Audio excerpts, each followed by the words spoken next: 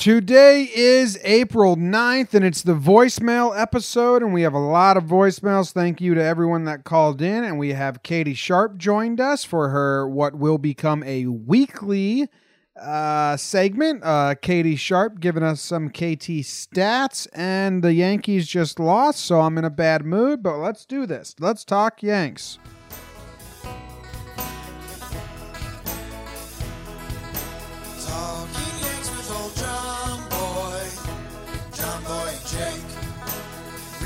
Galore and weekly awards, stat lines, steaming hot takes. Get your Yankees news with these two fine dudes. It's time for Talking Yanks. Talking Yanks with old John Boy and Jake. Talking Yanks with old John Boy and Jake. All right, what's up? Welcome to Talking Yanks. Thank you guys for hitting play and joining us today. Voicemail episode. My name's John Boy. I'm coming to you from New Jersey, and I got my co-host Jake coming from Denver. He's a transplanted Yankee fan, originally from Connecticut. Today's episode is brought to you by a bunch of super special people. Reese Gilbertson. Rias Gilbertson, Steve Seibert, what would you say? Seibert. Sydney Mook, Nick Mitchell. Sydney Mook, I recognize that name. I think she's on the Twitter sphere. Nick Mitchell, Adam Swayze, and Aaron Ivey. Aaron Ivey, that's nice, short, punchy name. Aaron Ivey. It's a power name. Yeah, Aaron Ivey. It's a cool name. I like that one. Well, those are most recent Patreon subscribers. $2 a month gets you live access, gets you video access to all the podcasts, gets you a chance to win 2 jerseys each month, one via raffle, one via contest, some other stuff, and it supports us, and we really, really appreciate everyone that helps us out. Jake, how are you doing? I'm all right, man. I'm shocked at how mad you are. I mean, I was sad and disappointed, obviously, because we had Verlander beat and we had Houston on the ropes. I don't know. Our bullpen didn't have it today. Britton didn't have it. Vino gave up a run. It's 90% of the time when Adam Ottavino and Zach Britton are going to come in, they're not going to let in 3 runs. And I know Britton's is worse. I get that. Talk about base. Britton's is much worse, yeah. Oh yeah, it's worse. Ottavino gave up a run too. I'm mad at Twitter, not at the game. Well, I'm mad at the game too, but Twitter's what's got me fired up. Yeah, Twitter's gonna do that. And you live that every day, Big Daddy. I don't have to tell you, but I don't get it. Boone managed a fine game, handing the ball to the bullpen in the 7th with a 2-run lead is literally the goal of every game for the Yankees. That is the game plan. And everyone's People are going to be mad at Boone. Tanaka was cruising. He wasn't. I love Tank, but he was struggling those last 2 innings. Like that double play or Urshela turned was a rocket shot. Everyone was hard hit. He was struggling to find the zone. So I'm mad at Britton, and I'm mad at everyone that's excusing Britton. Britton fucked up. Yeah, it was a damned if you do. I mean, there was a chance they were going to pull Tanaka within that inning, and then he gets out of it. And then, it turns into a damned if you do, damned if you don't. If Britton and Ottavino do what they normally do, we're not sitting here talking about this. We're talking about the Yankees just got Verlander and we're on a hot streak. If he leaves Tanaka in and he gives up a hit or anything, Boone gets yelled at for that. Why did we bring him out for another inning? He was getting touched up. So exactly. No one's ever going to be happy with Boone. He's got a little Giancarlo Stanton effect, man. How people love Judge. It bothers me that people, he handed the ball in the 7th inning to one of his best relievers, and they're saying that was bad managing. It just boggles my brain that people don't realize they're searching for a reason to blame Boone and skipping blaming the player who walked a struggling 8th hole hitter on 4 pitches. And then gave up a hit to a 9-holer. Our goal was to not really talk about the games on this and just do voicemails, but it's impossible not to when you have this as the game. Yeah, it happened. The bullpen didn't do their job today. That's kind of where I'm at. The little sad, disappointed, but got to clap your hands and move on. Again, a lot of we did almost everything else we wanted to do in this game. Tanaka had a great start. The hitters got to Verlander. The bullpen wasn't there today. 90% of the time, Ottavino and Britton aren't going to give up those runs. So I don't know. For me, it's a shrug. Sucks. Wish we had it. And it might be even more of a bummer tomorrow with Lasagna on the mound and we've burnt Ottavino and Britton. I guess Britton could pitch again tomorrow. Not Ottavino. He threw 30 bullets, and he's been pitching every game. So, we'll see if the effects. I'm worried that the effects of this game are going to be actually worse than this was. It was Houston at home. I mean, they're really good, and our bullpen didn't have it. Yeah. Should we still save some other stuff for the recap? Because you're gonna have to burn this game, so yeah, we'll save some stuff. Yeah, I think we said everything that needs to be said. Yeah, well, yeah, there's a lot more to talk about, but we'll shelf it. Just the initial frustration we got out of the way here. Yeah, that's fine. You had a really nice. How'd you open this? You said, "Click play." What'd you just see? I thought Zimmer, my dog, was throwing up, but he's got his bone, which means he's going to go on a crazy crackhead trying to find their fix. That's what he is when he has his bone. He's trying to hide it, and all he does is try to put it underneath a pillow, and he doesn't have thumbs, so he can't really do that. Right. So this is going to be a whole nightmare that's happening in the background. What a dumb dog. Well, you had a really nice click play and listen to us today, or whatever you said at the intro. That was really good. Yeah, I'm an intro expert. Okay. Wow. Okay. I didn't know you had dubbed yourself that. So I wouldn't have even said anything if I knew that. Yeah. So that's my bad. You're telling me I had a nice rhyme at the intro? I don't remember. I just take it back. It was good. You're going to be super impressed with yourself. I don't prep those at all. I just look at my phone to find the date and then talk. I'm thinking you make it your signature, man. It was that good. Wow. This is great. You really know how to bring me up. Yeah, man. Intro expert. Dude, I can't get myself to come down. I was walking around my kitchen and Katie was like, "How are you?" And I was like, "I'm trying to get myself to come down right now because I'm so angry." This happens to me right now, and I just get so pent up and frustrated. And Jim, in the wise word of a friend of mine, a person can be smart, people are dumb. I know. I just wish they realized what they do. That's how they do, man. Someone just said if Tanaka pitches, if Tanaka stays in, they win it, and that's a fact. And I said that's literally not a fact because you have no idea, and that's the only reason you're doing this argument is because no one can disprove you because no one can prove anything. It's just a stupid fucking way to go about arguing something. Boone's always going to be loathed because he inherited what everyone called a golden goose, essentially, and they assumed the Yankees would just roll to win 3 consecutive rings and keep it moving. I know, and I understand that, and Boone will always get shit, but a game when you hand a 2-run lead to your bullpen, that is the simplest, easiest managing decision you could ever have. Oh, Tanaka on 80 pitches, 3rd time through the order when he just had to get out of a jam and emptied himself to get out of it? Or Zach Britton, our shutdown reliever, fresh out the pen in the 7th inning? It's the easiest decision of all time, and people still acting like Boone did the wrong decision. Luckily, the people listening with us, Jim, already know that. That's true. We're probably annoying a lot of listeners because I'm doing exactly what I said yesterday where you say, who's the dumbest person here? Let's debate. And it'll trap you. All right. So we got a lot of voicemails, Jake. I don't know how many. We'll see how many we can get to because we do have a segment with Katie Sharp, which we're introducing every Tuesday at the back end of these episodes. That's exciting. So, yes, sir. All right, you want to go into voicemails? Yeah, let's go into my voicemails. I'm just going to play some of my old voicemails I've never deleted from my phone.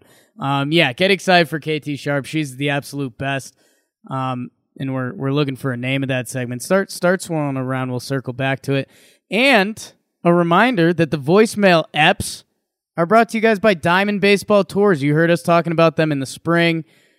The guy that owns Diamond Baseball Tours is the man. I'm I'm like falling for him. We send flirty texts. That's cool. That wasn't in the ad read.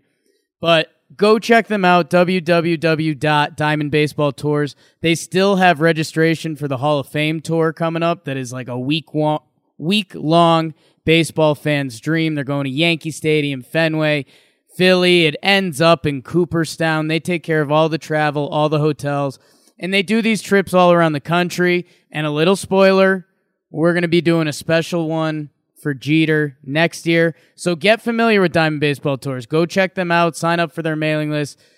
Good guy, good people. And if you know any baseball fans, this is something they need to know. So, boom. All right. I have no idea what order these are in, so let's just roll with it.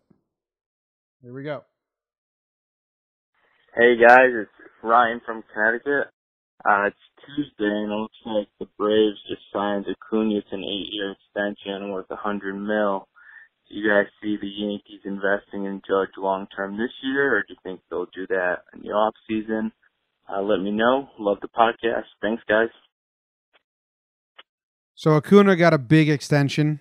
I don't know what it was. Isn't he just coming off his first year? Yeah, so we saw a lot of younger guys get extensions. We saw Tatis get one before he played an inning. Eloy Jimenez.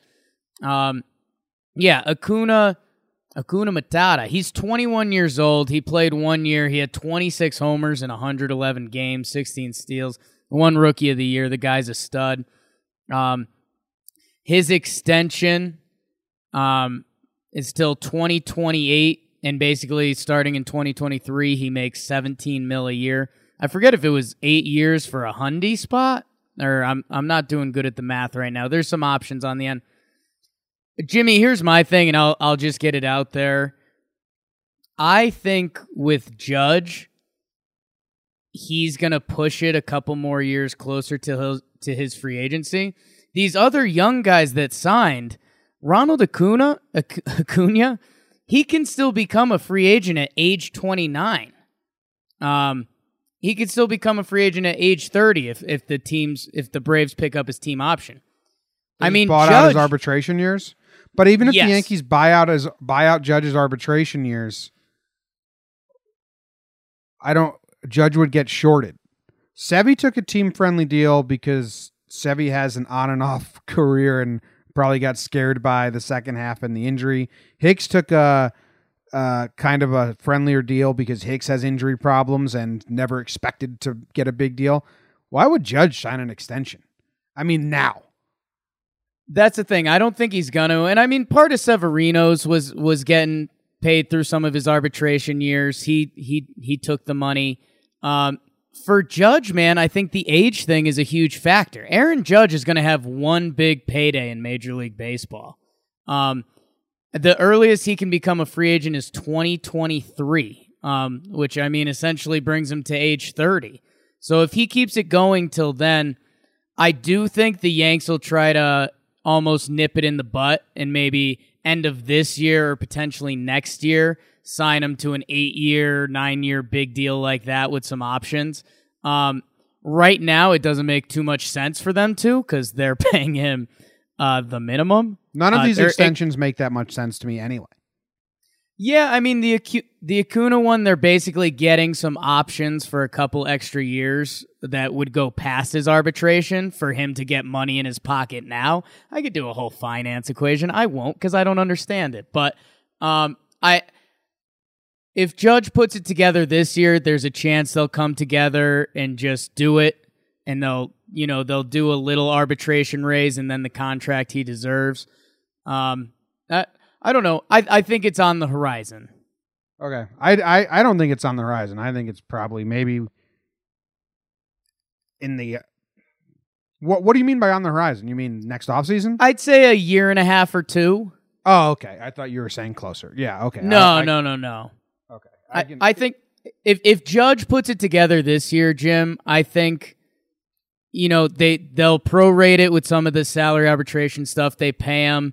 And maybe I'm biased, but Jim, he gives off all the vibes. He seems like he's going to be the next Yankee captain. And once they give him that extension, that's when they're going to give him that. They said that in that book, that pride of the inside the what's it called? I have it right here. Remember? Inside the Empire. There's a part where it's that book, Jake. Anyone listening, I'll do like me and Joe's McFly want to do a book report on it. Right.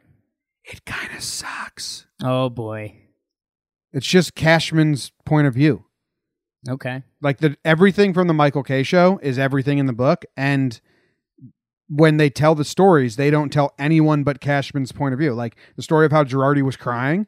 Right. They never asked Girardi and asked Girardi, like, you know what I mean? Yeah. I mean, and you're also really close with Brian Cashman, so it's kind of unfair. You basically already know. No, I believe that this is what Brian Cashman wants that you and Cash were friends, bud.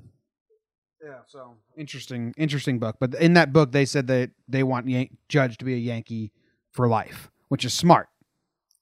I mean, dude, the aura that's around him. I know that's not why you give out big contracts and captain badges. You give it to him for the 50 home run seasons, but he's everything. Well, speaking of captain, that's our next voicemail.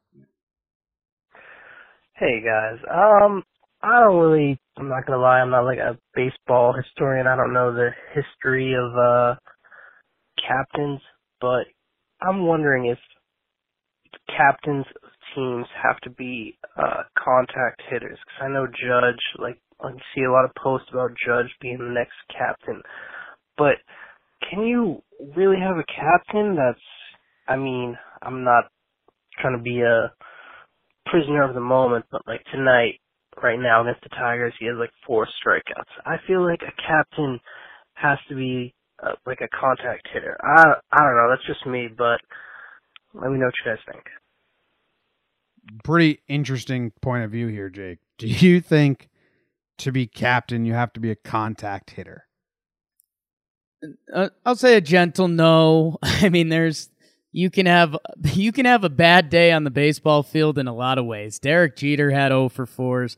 Everyone that plays the game of baseball I bet every person that's been a captain of a baseball team has 0 for 4 days. I understand what the person's asking to a degree. I think the bigger thing with Judge, if he is to become a captain, and they want to give him the extension because he can't make him a captain, and then he kind of has a huge bargaining chip because that's a big thing in Yankees world. The bigger thing is like Yankee captains don't give that out easily, and it's usually later. I mean, Jeter didn't become the Yankee captain until he was 29, which 6 years in, 2003, and he came up in 96. Yeah, yes. So I'm went through the history right now. Thurman Munson, contact hitter, his average was pretty good. Don Mattingly, Donnie Baseball, he could hit. Willie Randolph, good. Greg Nettles, his highest batting average ever was 276 with the Yankees. His batting average as a Yankee was 253. So there you go. And Ron Guidry was not a contact hitter at all. Not even close. So there's some history there. No, Judge gets on base like every game. So, and it's so much more an attitudinal thing. Yeah. So, whatever. So, like a leader. Is that what it is? Kinda. Yo, it's Jared from Jackson. I was wondering if you think Tauchman and Wade have any chance of playing past the injuries of Andujar and Stan. I think they're good players, but I think they're not as good as Stan and Andujar. But if Andujar is gone for long, do you think that either Wade or Tauchman will stay here? Thank you. What's Wade and Tauchman's future? Right now, no. I mean, they're not lasting on this team. Neither are lasting on this team. All it takes is for Hicks to come back.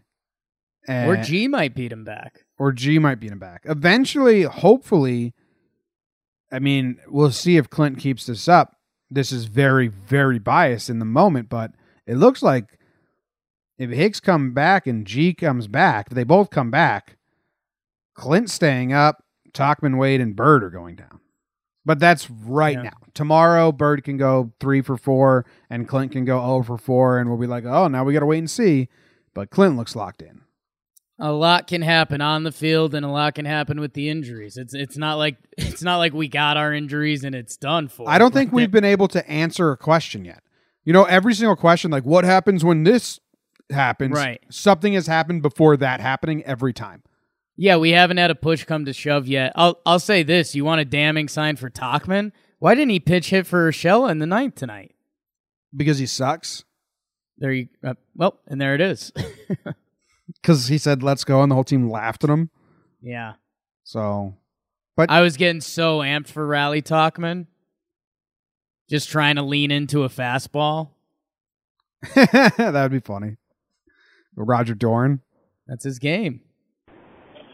Hey, Joe from New Jersey here. I've been listening for about a year. You guys are really doing a great job. Talking about, the start to the year that we've had. Personally, I think we had a problem this spring training, getting a little too amped up around the team in general, and I think that may be contributing to some of these injuries. Like these guys have been having problems with, starting too early. Just wanted to know your guys' take on that. All right, guys, go Yanks. I love the energy in spring training. I'm not blaming that on anything. Unless he's saying the injuries happened because they were too riled up, but I can't connect that dot. It's just the injuries, man. I mean, do you remember how miserable we felt in that Boston series last year, Jake, when the Boston Massacre, and we were like down in the dumps? And now we look back at it and it's like Sessa started, Chance Adams started. Shane Robinson played every game. We were a shell of ourselves. That's what we are now. We're going to look back at some of these lineups, hopefully when we're healthy, and be like, wow, yeah, that wasn't our best team, huh? But right now we can't do that because right now we just have to win. That 6-hole Tauchman lineup is already burnt into my head as a miserable lineup. And Jim, I think all of this would be less of a topic. Like if we won tonight and we snuck out another game and, our record was a little better, I think a lot of these questions would go away. The injuries are nuts. We don't know what it was. Did they push the guys too hard? Is it just the luck of the draw this year? If it happens next year, I'll tell you what, my buddy John Boy here is going to be going for throats, like on the training staff. So we'll see. Right now, I love Dono. Well, it's not Dono's fault. It's the strength and conditioning. Right. So right now, we're just chalking it up to some bad luck, and we do like to shrug and ignore that we have 11 guys on the DL now. You have to win every day. Like, you know what I mean? Yeah. But in the back of your head, you say, okay, well, we have 11 guys on the DL. Yeah, and I mean, I look at the fucking Houston's lineup, and I'm like, for the past 4 years, Correa got hurt 1 year, right? Like, they've just been healthy. Like, what's up? The hell? Yeah. Survive, weather the storm, weather the storm, weather the storm. Hey, talking Yanks. Carlos. Carlos again. How you doing? Not too happy today, huh? Just read that River Avenue Blues is going to shut down, and I just want to, pick your brains about if you can bring Mike or maybe somebody take care of that. I don't know. I just read that every day, and it's going to be a big hole when they're gone. And I do have a lot of respect for Mike and you guys, of course, and I don't know, maybe you can work together. I don't know, man. What are your thoughts on it? I love you guys. All right. Thanks, Carlos. Yeah, River Ave Blues is shutting down, which is crazy because it has been a staple. Mike said he got burnt out. I told you this, Jake, when I love doing what we're doing so much right now that when I read his, I got sad thinking, shit, at some point I'm going to get burnt out doing this. It's just life. That's what happens. But I think Mike's burnt out, Carlos. I don't think he wants to do anything. If he wanted to do anything with us, he would just do it on his own. He has the platform. I've never interacted with Mike, but I've read a lot of his words, so that's cool. I don't know. We provide a different kind of content than he did, but we'll do our best. Yeah, and I mean he's at CBS Sports now. He's on to that, and yeah, I mean we're friendly with Jay. We're friendly with a lot of that crew. As we mentioned, Katie Sharp is going to be on the show in a little bit. I've been doing a podcast with her about the Yukon Huskies, talking Huskies for a little bit now, and she's just been popular in the Yankees universe for a little while now. So we're going to try to get her a little more involved. And yeah, I would say this: our website is out there. We've been getting some blogs and some regular articles. I will say this. I mean, we're not in the most polite way to River Avenue Blues. We're not going to try to be them. We have our own voice. They had their own voice. I couldn't. Mike's too professional. He's like legit. Yeah, and I think our goal, we'll have some of that, especially if, KT gets involved. But I mean, even Katie Sharp kind of wants to bring the professionalism down a little bit because it's more real that way and it's more fun. And I think. Yeah, I wish I could write like Mike though and organize my thoughts on Word like him. That's a skill. I can just talk. I mean, people like try to learn that and go to school for that and stuff. And he's really good at what he does. We're gonna do what we do when we do, baby. And we're gonna have a lot of fun with it. But if you haven't checked out the website, go check it out. We've been doing a lot of fun stuff on there. JohnBoyMedia.com will get you right there. Talking Yanks still gives issues, but it might get you there. Hey guys, it's Maggie from Buffalo. Also want to say hi to my dad, aka Butchie Boy. I turned him onto your podcast. Butchie Boy. He loves it.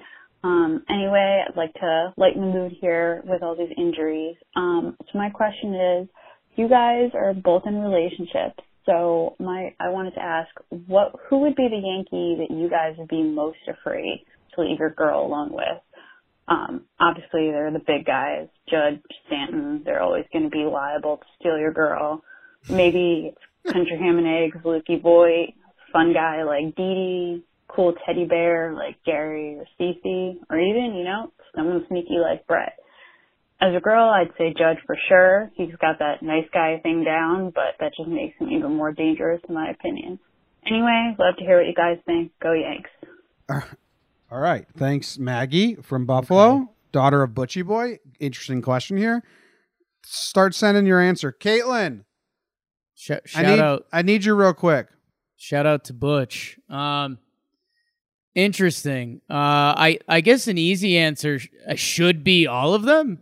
Yeah. It's kind of. No, not some. Like I don't want to go Chapman's golf too scary. rules on this, but they have the honors. Katie, we just had a voicemail. Maggie called and she said, which Yankee should I be the most worried about to leave you alone with because he'd steal you away from me? Do you have an answer? My guess, do you want me to guess or do you want to give me your answer first? My guess is Didi. Oh, that was it? Yes. Didi. I mean, Didi, I saw Didi in person and he almost stole me away from Katie. Right. So we share the same birthday. Both into video, intellectual. Both into video editing. Yeah. So, yeah, mine's Didi. And you and Didi are so similar. So yeah, that makes a lot of sense. I think I would go. Torreyes? I'm going dark horse here, Jim.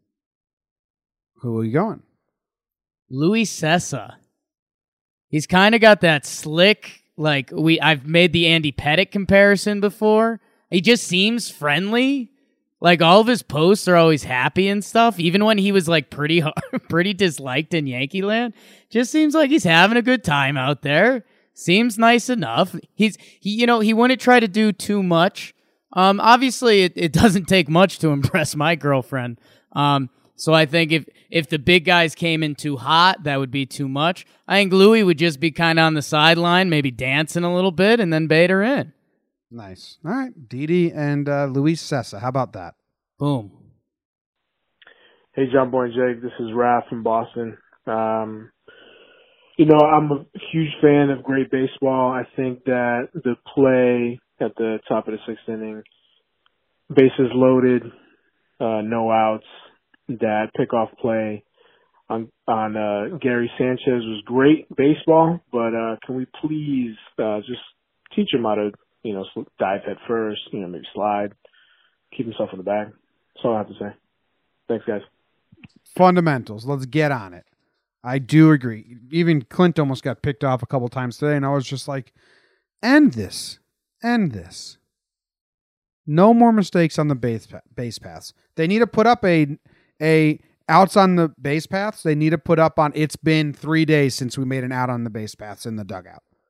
I like that. Maybe a jar right there too. Money jar. If you get thrown out on the base paths, $20. $100, Jake.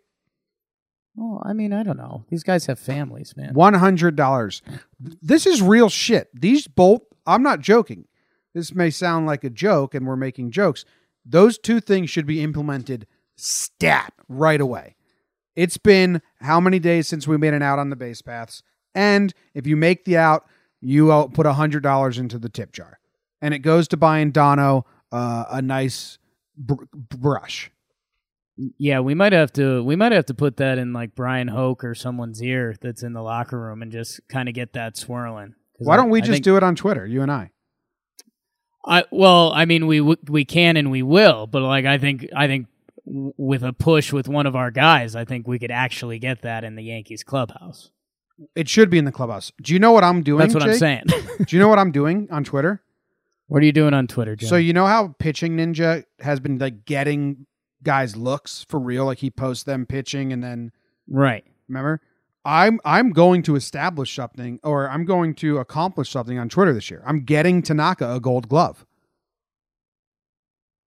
Okay. I started a thread. Get Tanaka a Gold Glove in 2019, and every time he makes a play, I'm going to put it on that thread all season, and everyone's job is to retweet it and tag all the beat writers that get a vote. And if we do it enough, they'll just be like, all right, fuck it. I guess I'm voting Tanaka for Gold Glove. I like it. It's grassroots. Social experiment. I'm getting Tanaka a Gold Glove. Proud of both of you. We all are. I'm going to spearhead it, and I need everyone's help. Okay? Hashtag get Tanaka a Gold Glove. What is the next voicemail? Hey, what's up, John Boy and Jake? It's Sam calling from the Jersey Shore. Just a quick hitter for you, just a completely random question. How many saves do you think are going to come from people not named Aroldis Chapman, and who are they going to come from? All right, that was all. I just had it on my mind because I know sometimes he goes through struggles. Maybe Britton or Ottavino. Maybe Betances, when he comes back, might pick up the slack. Hopefully it's all Chapman, and we kick ass this season. Peace. There will be days where you need like back-to-back saves and Chapman just went or something like that, and maybe Chapman takes a week off. I hope he doesn't ever lose the closing job. But even if he doesn't lose the closing job, okay, so I'm going to say Chapman never loses the closing job because I don't want that to happen, so I'm not even going to act like it's possible. I'm going to say how many saves come up over the course of the year where Chapman's unavailable because he worked 2 days in a row before. I'm going to say 3. Say 3 times someone else gets the save, and I think Otto is going to get 1, and Betances is going to get 2. Interesting analysis. I think. Why are you laughing at my analysis? I think it's pretty sound. I said it was great. I'm sorry. I'm a giggly guy, man. I think Chapman's had a few injuries in the past years. I think he's almost going to be on a CC path where he's like a 1 knee injury a year kind of guy. Like that plant knee, I think, bothers him every year now. Tendonitis. So, I mean, right now it's Ottavino by a mile. We love Dellin in that 8th inning role when he's right to the point we almost don't want to mess with him. And Ottavino's stuff just looks silly. It looks like a complete video game right now. So it's Ottavino. Okay. Betances may come back, and Betances is great too. All right, we're running out of time a little bit, so I'm going to a couple more. Oh, man, this is Nick from Santa Barbara. I feel bad because he called 3 times, but it sounds like he's under 1,000 miles of water, 1,000 leagues under the sea. Sorry, Nick. Translate, maybe? No, because I did a bad job taking notes. It was something about first base. He thinks Voit and Bird both aren't getting the job done and wants to pick up like Smoke or something. Yeah, some people were talking about Smoke because the Blue Jays were selling. I actually saw Mike Axisa said the Yankees should be on the horn with him trying to get him. It is a development, Jim. It is so early, but the first base job has gone from cool fun to not as cool fun recently. Birdie and Voit haven't looked as impressive as they did. Yeah, hopefully Voit got a nice piece of hitting with runners in scoring position by Voit today versus Verlander for the RBI single. Yeah. I liked that. I think that was good. He's got a hit in his last 4 games now, Voit. So we could be. I'm not. I still have faith in Voit. Yeah, I think his batting average is still below 200. He needs to rack up a couple at bats. His on base is 357. Batting average. It needs to be higher than that, obviously, but the other stats are pretty high for being that low. Yeah, I mean, his OPS is still in the 7s, right? Yeah, 721. Yeah, so I don't know. It's, again, still small sample size, a good game from Voit, and he's having a good season again. This was the worst Birds looked. I know that's not a hot take because he had the golden sombrero, but he had a couple pitches to hit, and he just fouled them off, and then he looked awful with 2 strikes. So, worst Bird game so far. It's just crazy to say. What's up, John Boy? What's up, Jake? I like DJ LeMahieu starting when Andujar comes back. I like him over Andujar. Get rid of Tulo. Still have Andujar on the bench. But because it's so consistent, his bat and his glove, I like DJ better. What do you think? Okay. I don't want to say what I'm about to say. Here we go. Urshela and DJ at third have been breaths of fresh air, man. Those little dribblers that Urshela can come in and just make, and DJ can come in and just make, and with Andujar, he can make majority of them. That's fine. But you hold your breath. It's a completely different feeling. We'll see what Andujar's story is. I think he's going to miss the whole season, but I don't know, man. When you see the steady defense at third, you really, really like it. I told you, playoff Bregman last year really opened my eyes. I hadn't seen that in a long time. Even the ball, there was a hop that hopped up on Urshela and almost caught him in the biscuits. R.I.P. Gary, get better, bud. Do you want me to do live play-by-play? 7 seconds left, 68-68. Texas Tech puts up a 3, misses, rebound. Oh, wow, Jake. 0.8 seconds left in the national championship game, tied 68-68. Overtime. No, someone's going to get a shot here. 0.8? 0.8. Sounds like you're going to call it, so. This is exciting. Well, they're going to do a timeout and stuff like that, so I'll go to the next voicemail, and I'll just intertwine my call to the national championship game as we go. Do we answer the question? It's not an answer. We have to see. It could be so far away. It could be next season. Yeah, there's been a lot of positivity around it. We'll see what happens. I don't buy a single thing of positivity that the Yankees say about these injuries. The most positive thing I've heard about an injury has been the Andujar stuff. That he threw a ball? That they think he's coming back now this year. I haven't heard that. I just heard that he's started throwing, and the chances it's still the same. I thought thing. I saw a lot of tweets saying he was trying to come back this year. Yeah, but so was Sevy, and now Sevy's got another setback. Right, but his was never optimistic. It was like he's going to throw on flat ground and throw, and now he's not. I don't know. I'm just telling you what I've seen. Yeah, I don't buy I don't put any stock into any of the updates until the dude is wearing a uniform and in between the lines playing rehab games. They could be months away. All of them, besides CeCe. CeCe's going to be on the team soon, and he just made a rehab game. And just did a rehab game. So there you go. Everyone else, I mean, I know I'm cynical, so I lean way on the cynical side, but I don't believe any of their updates. Next. What's up, fellas? This is David from Toronto. Just asking, trying not to overreact here, but with Voit hitting 182 at this point, do you think he should be moved out of the 3 spot to 5 or 6, and Gary or Glaber moved to 3, just so that Judge has some pitches to hit, because at this point, he's getting nothing to hit. Thanks. Take care, fellas. There's a flush at the end. Nice flush pod. Everyone knows I don't care about batting order that much. But yeah, if they were to move Voit out of the 3-hole, I would say, yeah, nice. That makes sense. If they were to keep Voit in the 3-hole, I would say, all right, hopefully he breaks out. We actually talk about this coming up with Katie Sharp a little bit. Batting order matters like zero amount in the end. Yeah. Guys have to hit. People want to put more of an emphasis on it than it is. Yeah, I could see. I naturally I like Voit slid down a little more, but again, guys, we have a ton of people hurt. Stanton, Hicks, Andujar, like these are all guys that could be ahead of Voit in a batting order so naturally. So naturally. 4 of our top 6 batters, Hicks, Stanton, Andujar, Didi would all be in the top 6 of the batting order if they were healthy. Yep, and they're not. Hey guys, it's Suzanne from the DMV, originally from upstate New York. Quick call. I was at 2 of the 3 games at Orioles Park at Camden Yards. It was awesome being in the crowd for opening day and then the home run extravaganza on Sunday. I do have an opinion on your Yankee motherfucker. If motherfucker is a little too hard, maybe call it that damn Yankee. Just a thought. I'm totally good with the Yankee MFer, especially with your soundbite.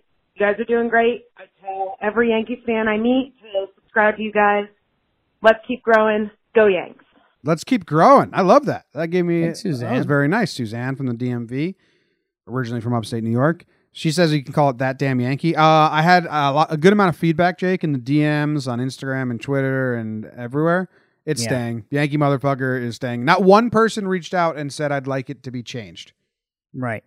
1 second on the clock. Texas Tech inbounds, takes to 3. Terrible shot going to OT. 0.8. No, they put 0.2 back on the clock at 1 second. Had it. You missed it. Yeah, so that damn Yankee, it's going to say the Yankee motherfucker. I'll try my best to say the F word. It got blocked. Wow, nice play. I'll try my best to say the F word less outside of the Yankee motherfucker part. Mm-hmm. That's my thing to you. All right, that ends the voicemails. We are going to throw it now to a new section of the show, so let's drop the music. Show me your bright light in your city light, alright. I'm talking about the Yankee Rose, bright light. All right, here's our new segment for every Tuesday episode.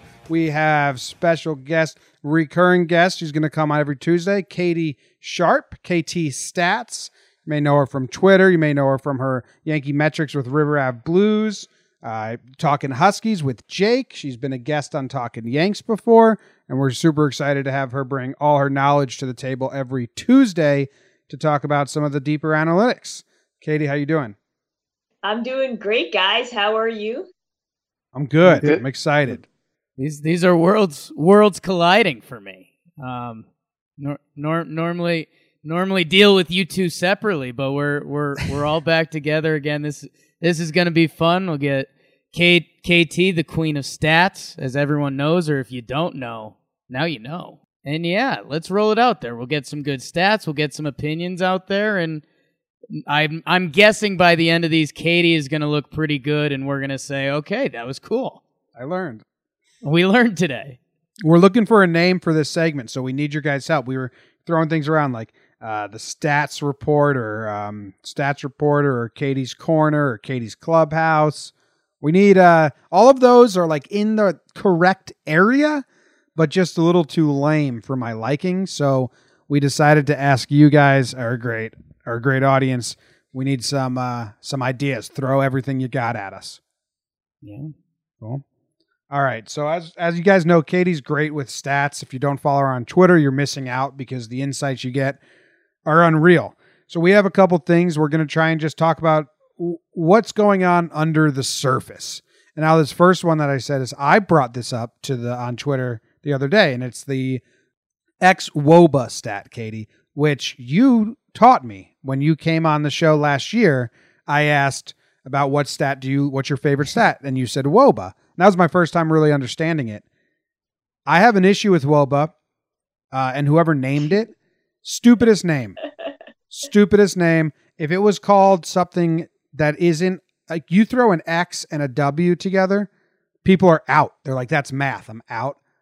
Because all it is saying, if you are unfamiliar with WOBA, and Katie can correct me, it's saying, okay, Gary hit this ball 101 miles per hour at a 42-degree angle. Every ball that has been hit with those same exact measurements in the last 5 years, 80% of them have been home runs. So the expected result is Gary hit a home run. But park factor, did he hit it to the deepest part of that park that he's in? Wind resistance, defensive shifts can change those, and that's what you would say unlucky. Is that the layman terms breakdown of WOBA? That's not the layman terms breakdown of WOBA. Okay. WOBA, just the core WOBA, is basically, it's a better form of an offensive measure, like a performance measure on offense. Okay. So, we have OPS, which a lot of people like to cite as sort of, the new sabermetric stat. But that's really not a good measurement of a true offensive talent, because what you're doing is the weights in OPS are all wrong. So what WOBA does is it measures a single the correct way, it measures a triple the correct way, it measures a double the correct way, and a homer the correct way, and a walk the correct way. Oh, I was doing... In terms of... You were doing X-WOBA. X-WOBA, yes. Yeah. Okay. So WOBA, we know what that does is it uses what's called linear weights. And basically all that does is it makes sure that, a home run is not 4 times as much, is not worth 4 times as much as a single, right? And a double is not twice as much as a single.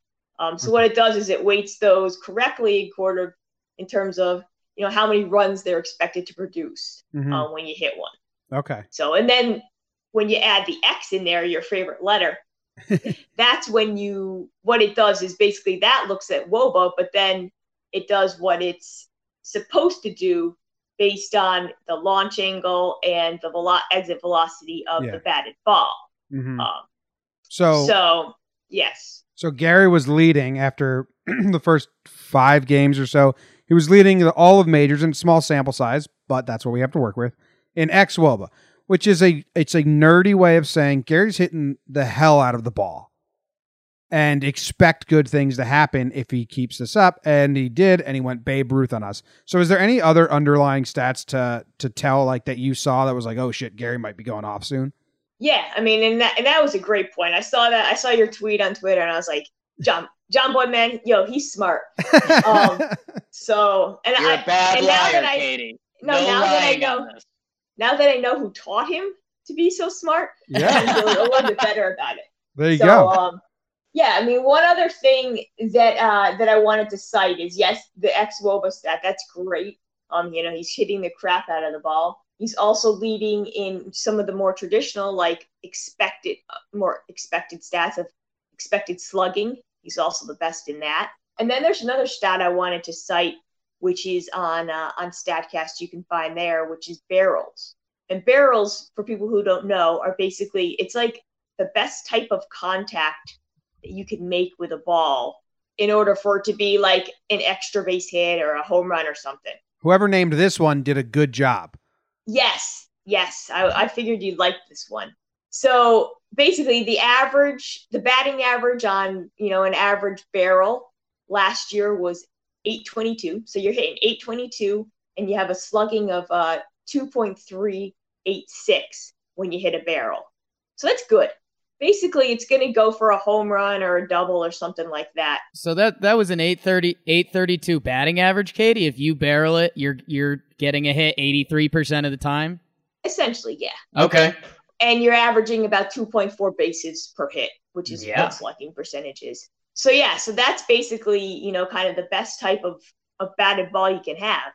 And Gary was leading in barrels per plate appearance.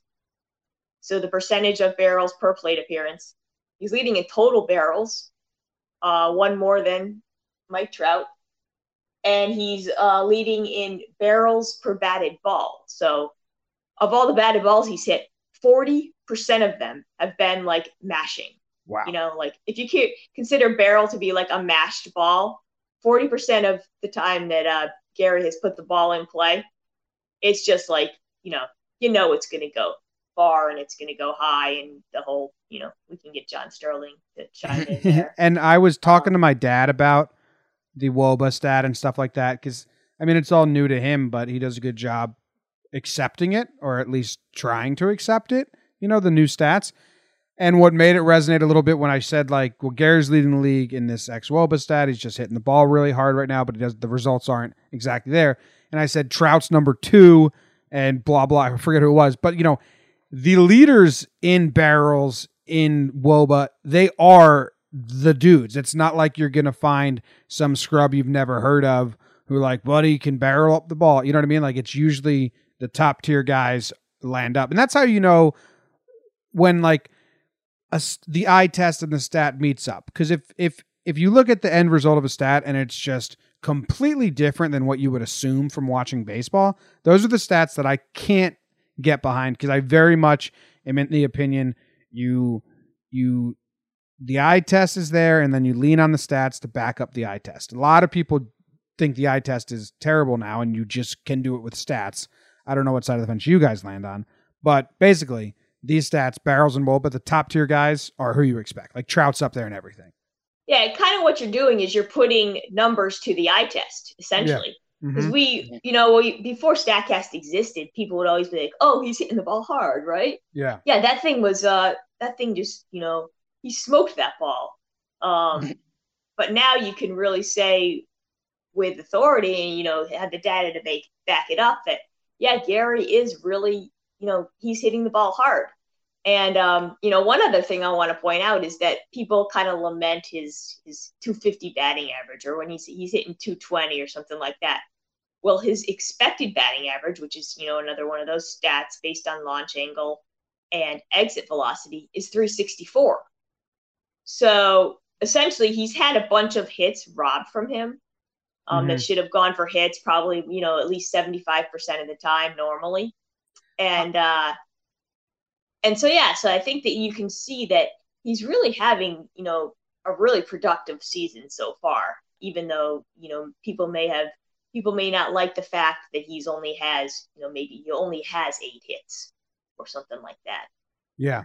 I mean, and how much does defensive shifts come into play there? Because Gary ropes a lot of balls kind of right up the middle, and they're positioned perfectly. Would that factor into the expected batting average? Does it take into account shifts? Or is it saying that he hits into the shifts? Well, it does not account for shifts per se, because it's just based on historically what the characteristics of the batted ball, like exit velocity and launch angle. So it's not taking into account where the fielders are positioned. But he's actually hit well against the shifts, which is basically because he's hitting the ball over the shifts. And he's hitting the ball so hard that it goes through the shifts, essentially, is what he's doing. Hopefully, by the time people are listening to this, he popped Verlander twice. We're recording before the game, but I'm just going to go ahead and assume Gary hit 2 more home runs. He's now made contact with 9 balls and has 7 or 8 home runs. So this is exciting. A couple other things I wanted to point out to you guys about why I kind of feel pretty good about what he's doing. And, we said at the beginning, small sample size, blah, blah, blah. But he has a sub-20 strikeout rate right now. It's only 19%. His career rate is about 25%. He was at like 26% last year. As we're recording this, he's got like 35, 40 plate appearances. So it's not meaningful, but that's going to be a trend that, you want to keep watching. And an even better one, which is what I like, is that 4 of his 6 homers at this point have come with 2 strikes. I love that. That's one of my favorite things about the home runs. Yeah, so he's actually 5 for 22 with 4 home runs in 2 strike counts this year. And adding the 2 he got on Verlander today. Okay, no, we need to add 2 more than that then. Those were both 2 strikes as well. They were 0-2 pitches, of course. Yes, of course. Right? Down and really big curveballs from Verlander. I like painting the picture now. Yeah. So that's super encouraging. I mean, everybody struggles with 2 strikes. I can't, I'm not going to recite his numbers from last year.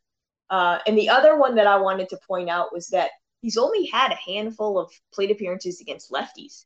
think it was at this point, as we're recording this, it's only 6 of his plate appearances have come versus lefties. And he has, he's dominated lefties in his career. I mean, that's no secret. Last year, his stats versus lefties were basically the same as his career. If you look at it, slugging, OPS, batting average, on base percentage, it's where what he did against righties, where he was way below average. I think his slugging percentage was about 200 points below his career against righties last year. So this year, he's doing it all against righties. He's seeing the ball really well. And those are just a couple things, obviously, in a small sample size that kind of make me feel a little bit better about what he's doing this year.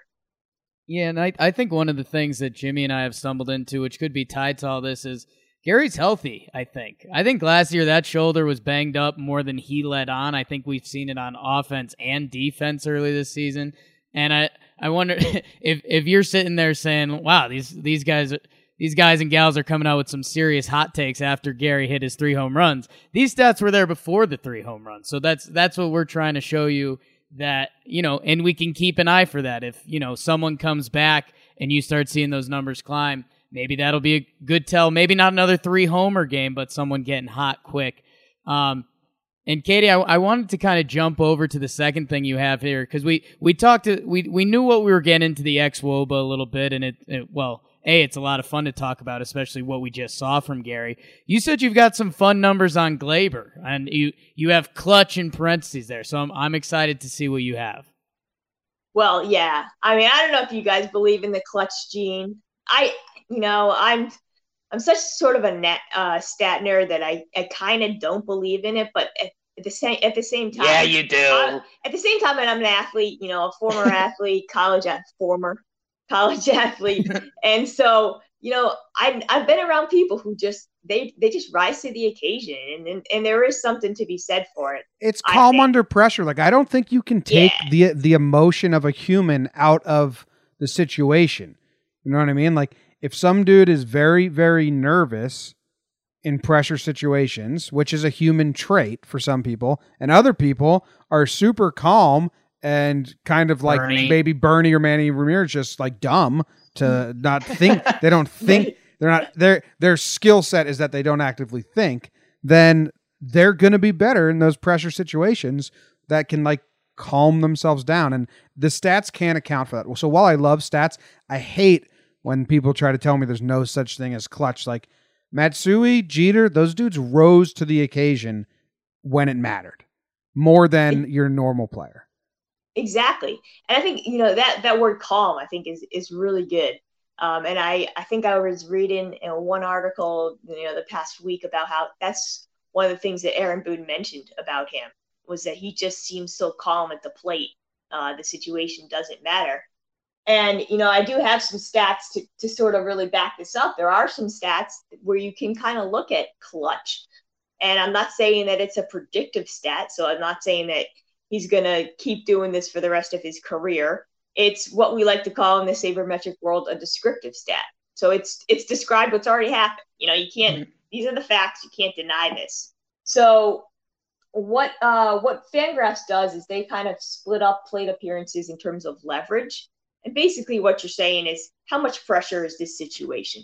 Is there a guy on first and third and 2 outs, and you're down by 1? Or is it bases empty and no outs and you're leading by 10? So obviously 1 is low pressure, 1 is high pressure. And they put them into categories of high, medium, and low. And so I looked up some of Gleyber's stats after he hit that, that huge home run to win the game on, I think it was Thursday, Saturday, whenever it was. We know what we're talking about. And since the start of last season, so looking at these high leverage stats, he leads all of Major League Baseball, guys with at least 40 plate appearances, in high leverage batting average, slugging percentage, OPS, RBIs, our favorite stat, WOBA, and then another stat I'm not going to go into, but weighted runs created plus, which is basically park adjusted WOBA. So it's basically the same thing. And he's second in home runs hit in these situations to Chris Davis with a K. Thank you for clarifying that. Everyone was about to throw those stats out if you said the other Chris David. Exactly.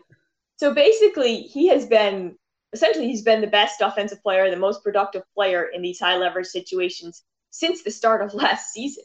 Over his entire career. This is taking all of 2018 in account? Yes. This is since the start of last season. So it's not just a small I mean, it is a small sample in terms of, the bigger picture, but it's just looking at his entire career and comparing it to the rest of the league. And I think that says a lot about what he's done in these high pressure situations. And I think here's like an eye test explanation for it, I would say, is that he adjusts his swing mid pitch, where Voit, Judge sometimes does, like Hicks doesn't, Stanton doesn't. They don't adjust their approach for the situation that much. And Gleyber does. If he reads curveball and thinks he can reload and then slap a single on that curveball, he'll do that. You don't see the other guys change their swing. And that's by design. Like Barry Bonds says, if you don't take your full swing every time you swing, you're a fool. Like he never checked his swing. He took his home run swing every swing. So that's what the home run hitters do. So there's good and bad to both sides. But I think Gleyber, he recognizes pitches and the situation and will adjust. So that's like the eye test backing up. That's probably why he's good in these situations, because he will do what he needs to do on that given pitch. Yeah, I think we actually saw that in that game when he swung through a high fastball earlier in the game, and then the home run, the clinching home run that he hit, that 3-run homer, that was, or whatever it was. I think it was the same at bat. Yeah. Was it in the same at bat when he hit another high fastball and it went out of the park? I think he opened him up with a high fastball. If I recall this correctly, the first pitch was a high fastball that was called strike, and then they went back to it, and Gleyber swung through it, and then they went back to it again. It was a missed spot, and Gleyber crushed it for a homer. So he makes those adjustments and figures out the situation. And then I think you can also point to the fact that he is basically split proof in terms of home versus road, lefties versus righties. He has nearly identical career OPSs against lefties and righties, and the same on the at home and on the road. So a guy that's that consistent in his approach, regardless of sort of the environmental factors or where he is or who he's facing, I think he's inevitably going to be, good in those pressure situations. Yeah, I mean, I think we're going to have see even more of who Gleyber is this season, as long as he stays healthy, which has been a huge problem for the Yankees here. And we just got, I don't know if you guys saw this, it just came through a couple minutes ago. Bad news on Severino. He's going to get more testing of the MRI. He has a setback. So that might mean Domingo Germán show rolls on for a long time. We'll see how it goes. But you had a note here. You wanted to talk about the depth that they have and the stats to support, like the depth the Yankees have versus other teams, or how are you going to lay this out for us? What do we have here on the depth? Well, I think, first I wanted to kind of to point out that of their injured players, basically, I mean, this was an enormous hit. I think more than people kind of realize that last year, they've got 11 players on the DL, right? And 8 of them played last year. And those 8 accounted for about 47% of the total WAR on the team. It's crazy. And yeah, that's pretty crazy. And then if you look at the projections, so for those 11 players, what they were projected to do this year for the team, it's about 50% of the team's projected WAR. And this is coming from Fangraphs, what's called their ZiPS projections. So basically, they lost half of what they were supposed to have this year in the first week of the season. And, kind of the ability of these players to step up has been really what's been remarkable. If you look at LeMahieu, he's gotten on base half his plate appearances. He has been a steady force. And then you've got, kind of on the pitching side, you've got the Domingo Germán, essentially your 6th or your 7th starter. And he has a 1.64 ERA and just, has allowed 1 hit and 2 hits in his first 2 appearances. So I think that's one of the looking at depth. Another one is that they had 11 players that were projected for at least one WAR this season, and that was Cashman's plan, right? He kind of eschewed to the chagrin of most of the Yankee world. Didn't really go hard on Machado or Harper, and instead built the team through depth. And that's kind of showed in that they have more than half of their at least almost half of their projected 25-man roster for at least one WAR. So, which is a good thing. You don't want to have negative WAR on a team. No, you don't want to have guys sucking out at the bottom. Yeah, no Chris Carters, please. No Chris Carters, exactly. So I think that's kind of been one of the most telling stats I think so far, is that just the number of players that have stepped up who were supposed to be in AAA or were supposed to be riding the bench, that have really played well this season. If Clint can put it together and do what his talent says he should be able to do in the batter's box, then that is really sparkling depth. Like, that is the prime example of Hicks stand down, but don't worry, we'll call up Clint and he'll mash. I mean, that would be huge. And thank God he just had 2 more home runs off Verlander in this game. It was nuts that Glaber got him twice, Gary got him twice, and Clint got him twice. The Yanks are hot. You're right, Jim. And I said it a lot this offseason because I kind of thought Clint was going to get packaged with Sonny Gray or something like that, just because as Yankees fans we do overlook these guys sometimes. If any other team had Clint Frazier penciled in as their everyday left fielder, we'd be talking about his 30 home run potential and what he can do. And for the Yankees, we're talking about 2 injuries to Aaron Hicks, a WAR specialist, and Giancarlo Stanton, a guy who's won the MVP, to be able to call him up. I mean, that's huge. We need to see it. This Houston series is going to be a big test of okay, the depth's cool, but they're still not, A+ team. So what can they do? We'll see. Yeah. All right. Anything else we got? There was something I was thinking of that I can't remember now. A future, maybe next week, Katie, I want to talk about batting order. We get so many complaints about lineup construct, and should Voit be behind Judge? Should Gary now move behind Judge? Gardner in the leadoff hole. So I don't know what stats are out there. I know there's some, the three-hole hitter actually comes up with no one on base more often than any other position, I think, is a stat. So I don't know. Maybe next week we'll do some batting lineup construction stats, and because everyone loves the lineup, talking about it and complaining about it. Well, everyone hates the lineup, basically. Whatever lineup that Boone puts out there, everyone is going to hate it. So, all right. Well, that's a challenge. That's a challenge because I don't usually like talking about the lineup stuff. Me neither, Katie, but we get bombarded with it every day. The bottom line, and I'll just give you, a little snippet. Shut them down now. Essentially, it means about 1/10 of 1 run per game. And yes, if they lose by, an inch, being thrown out of the plate, maybe that's the reason.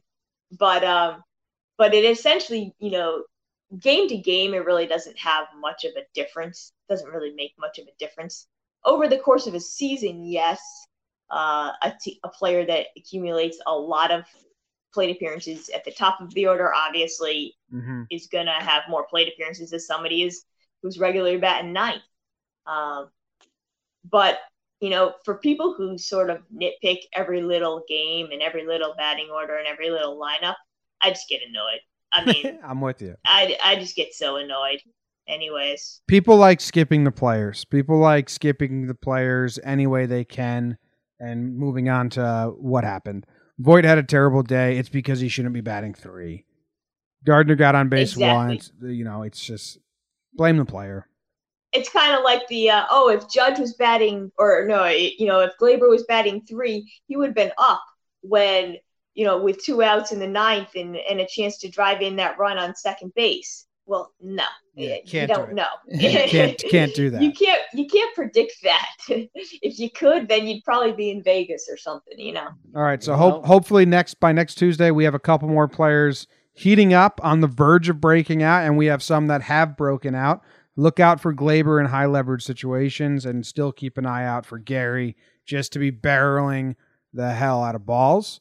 And send us all your name ideas for this segment that's going to be on every Tuesday show with Katie Sharp, the Queen of Stats.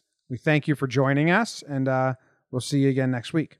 All right, that was Katie Sharp in the segment that has yet to be named. We need your help. Send in some... How about this, Jim? Leave a 5-star review with what we should name the segment.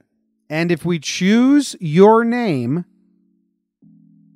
you get a shirt. Oh, I was going to say some stickers, but a shirt. You get a shirt. We'll throw in the stickers with the shirt. No, I can't do that. Yeah, we won't do that. You just get a shirt. Be happy with your damn shirt, whoever names our segment. Thanks for the name and take your damn shirt. You see, I was going to say your effing shirt, but I held back and I said damn shirt because I'm doing better now. Proud of you. And that is the end of this show. I came into this episode very angry, and I'm leaving only mildly perturbed. So tell him, Grams. Go Yankees.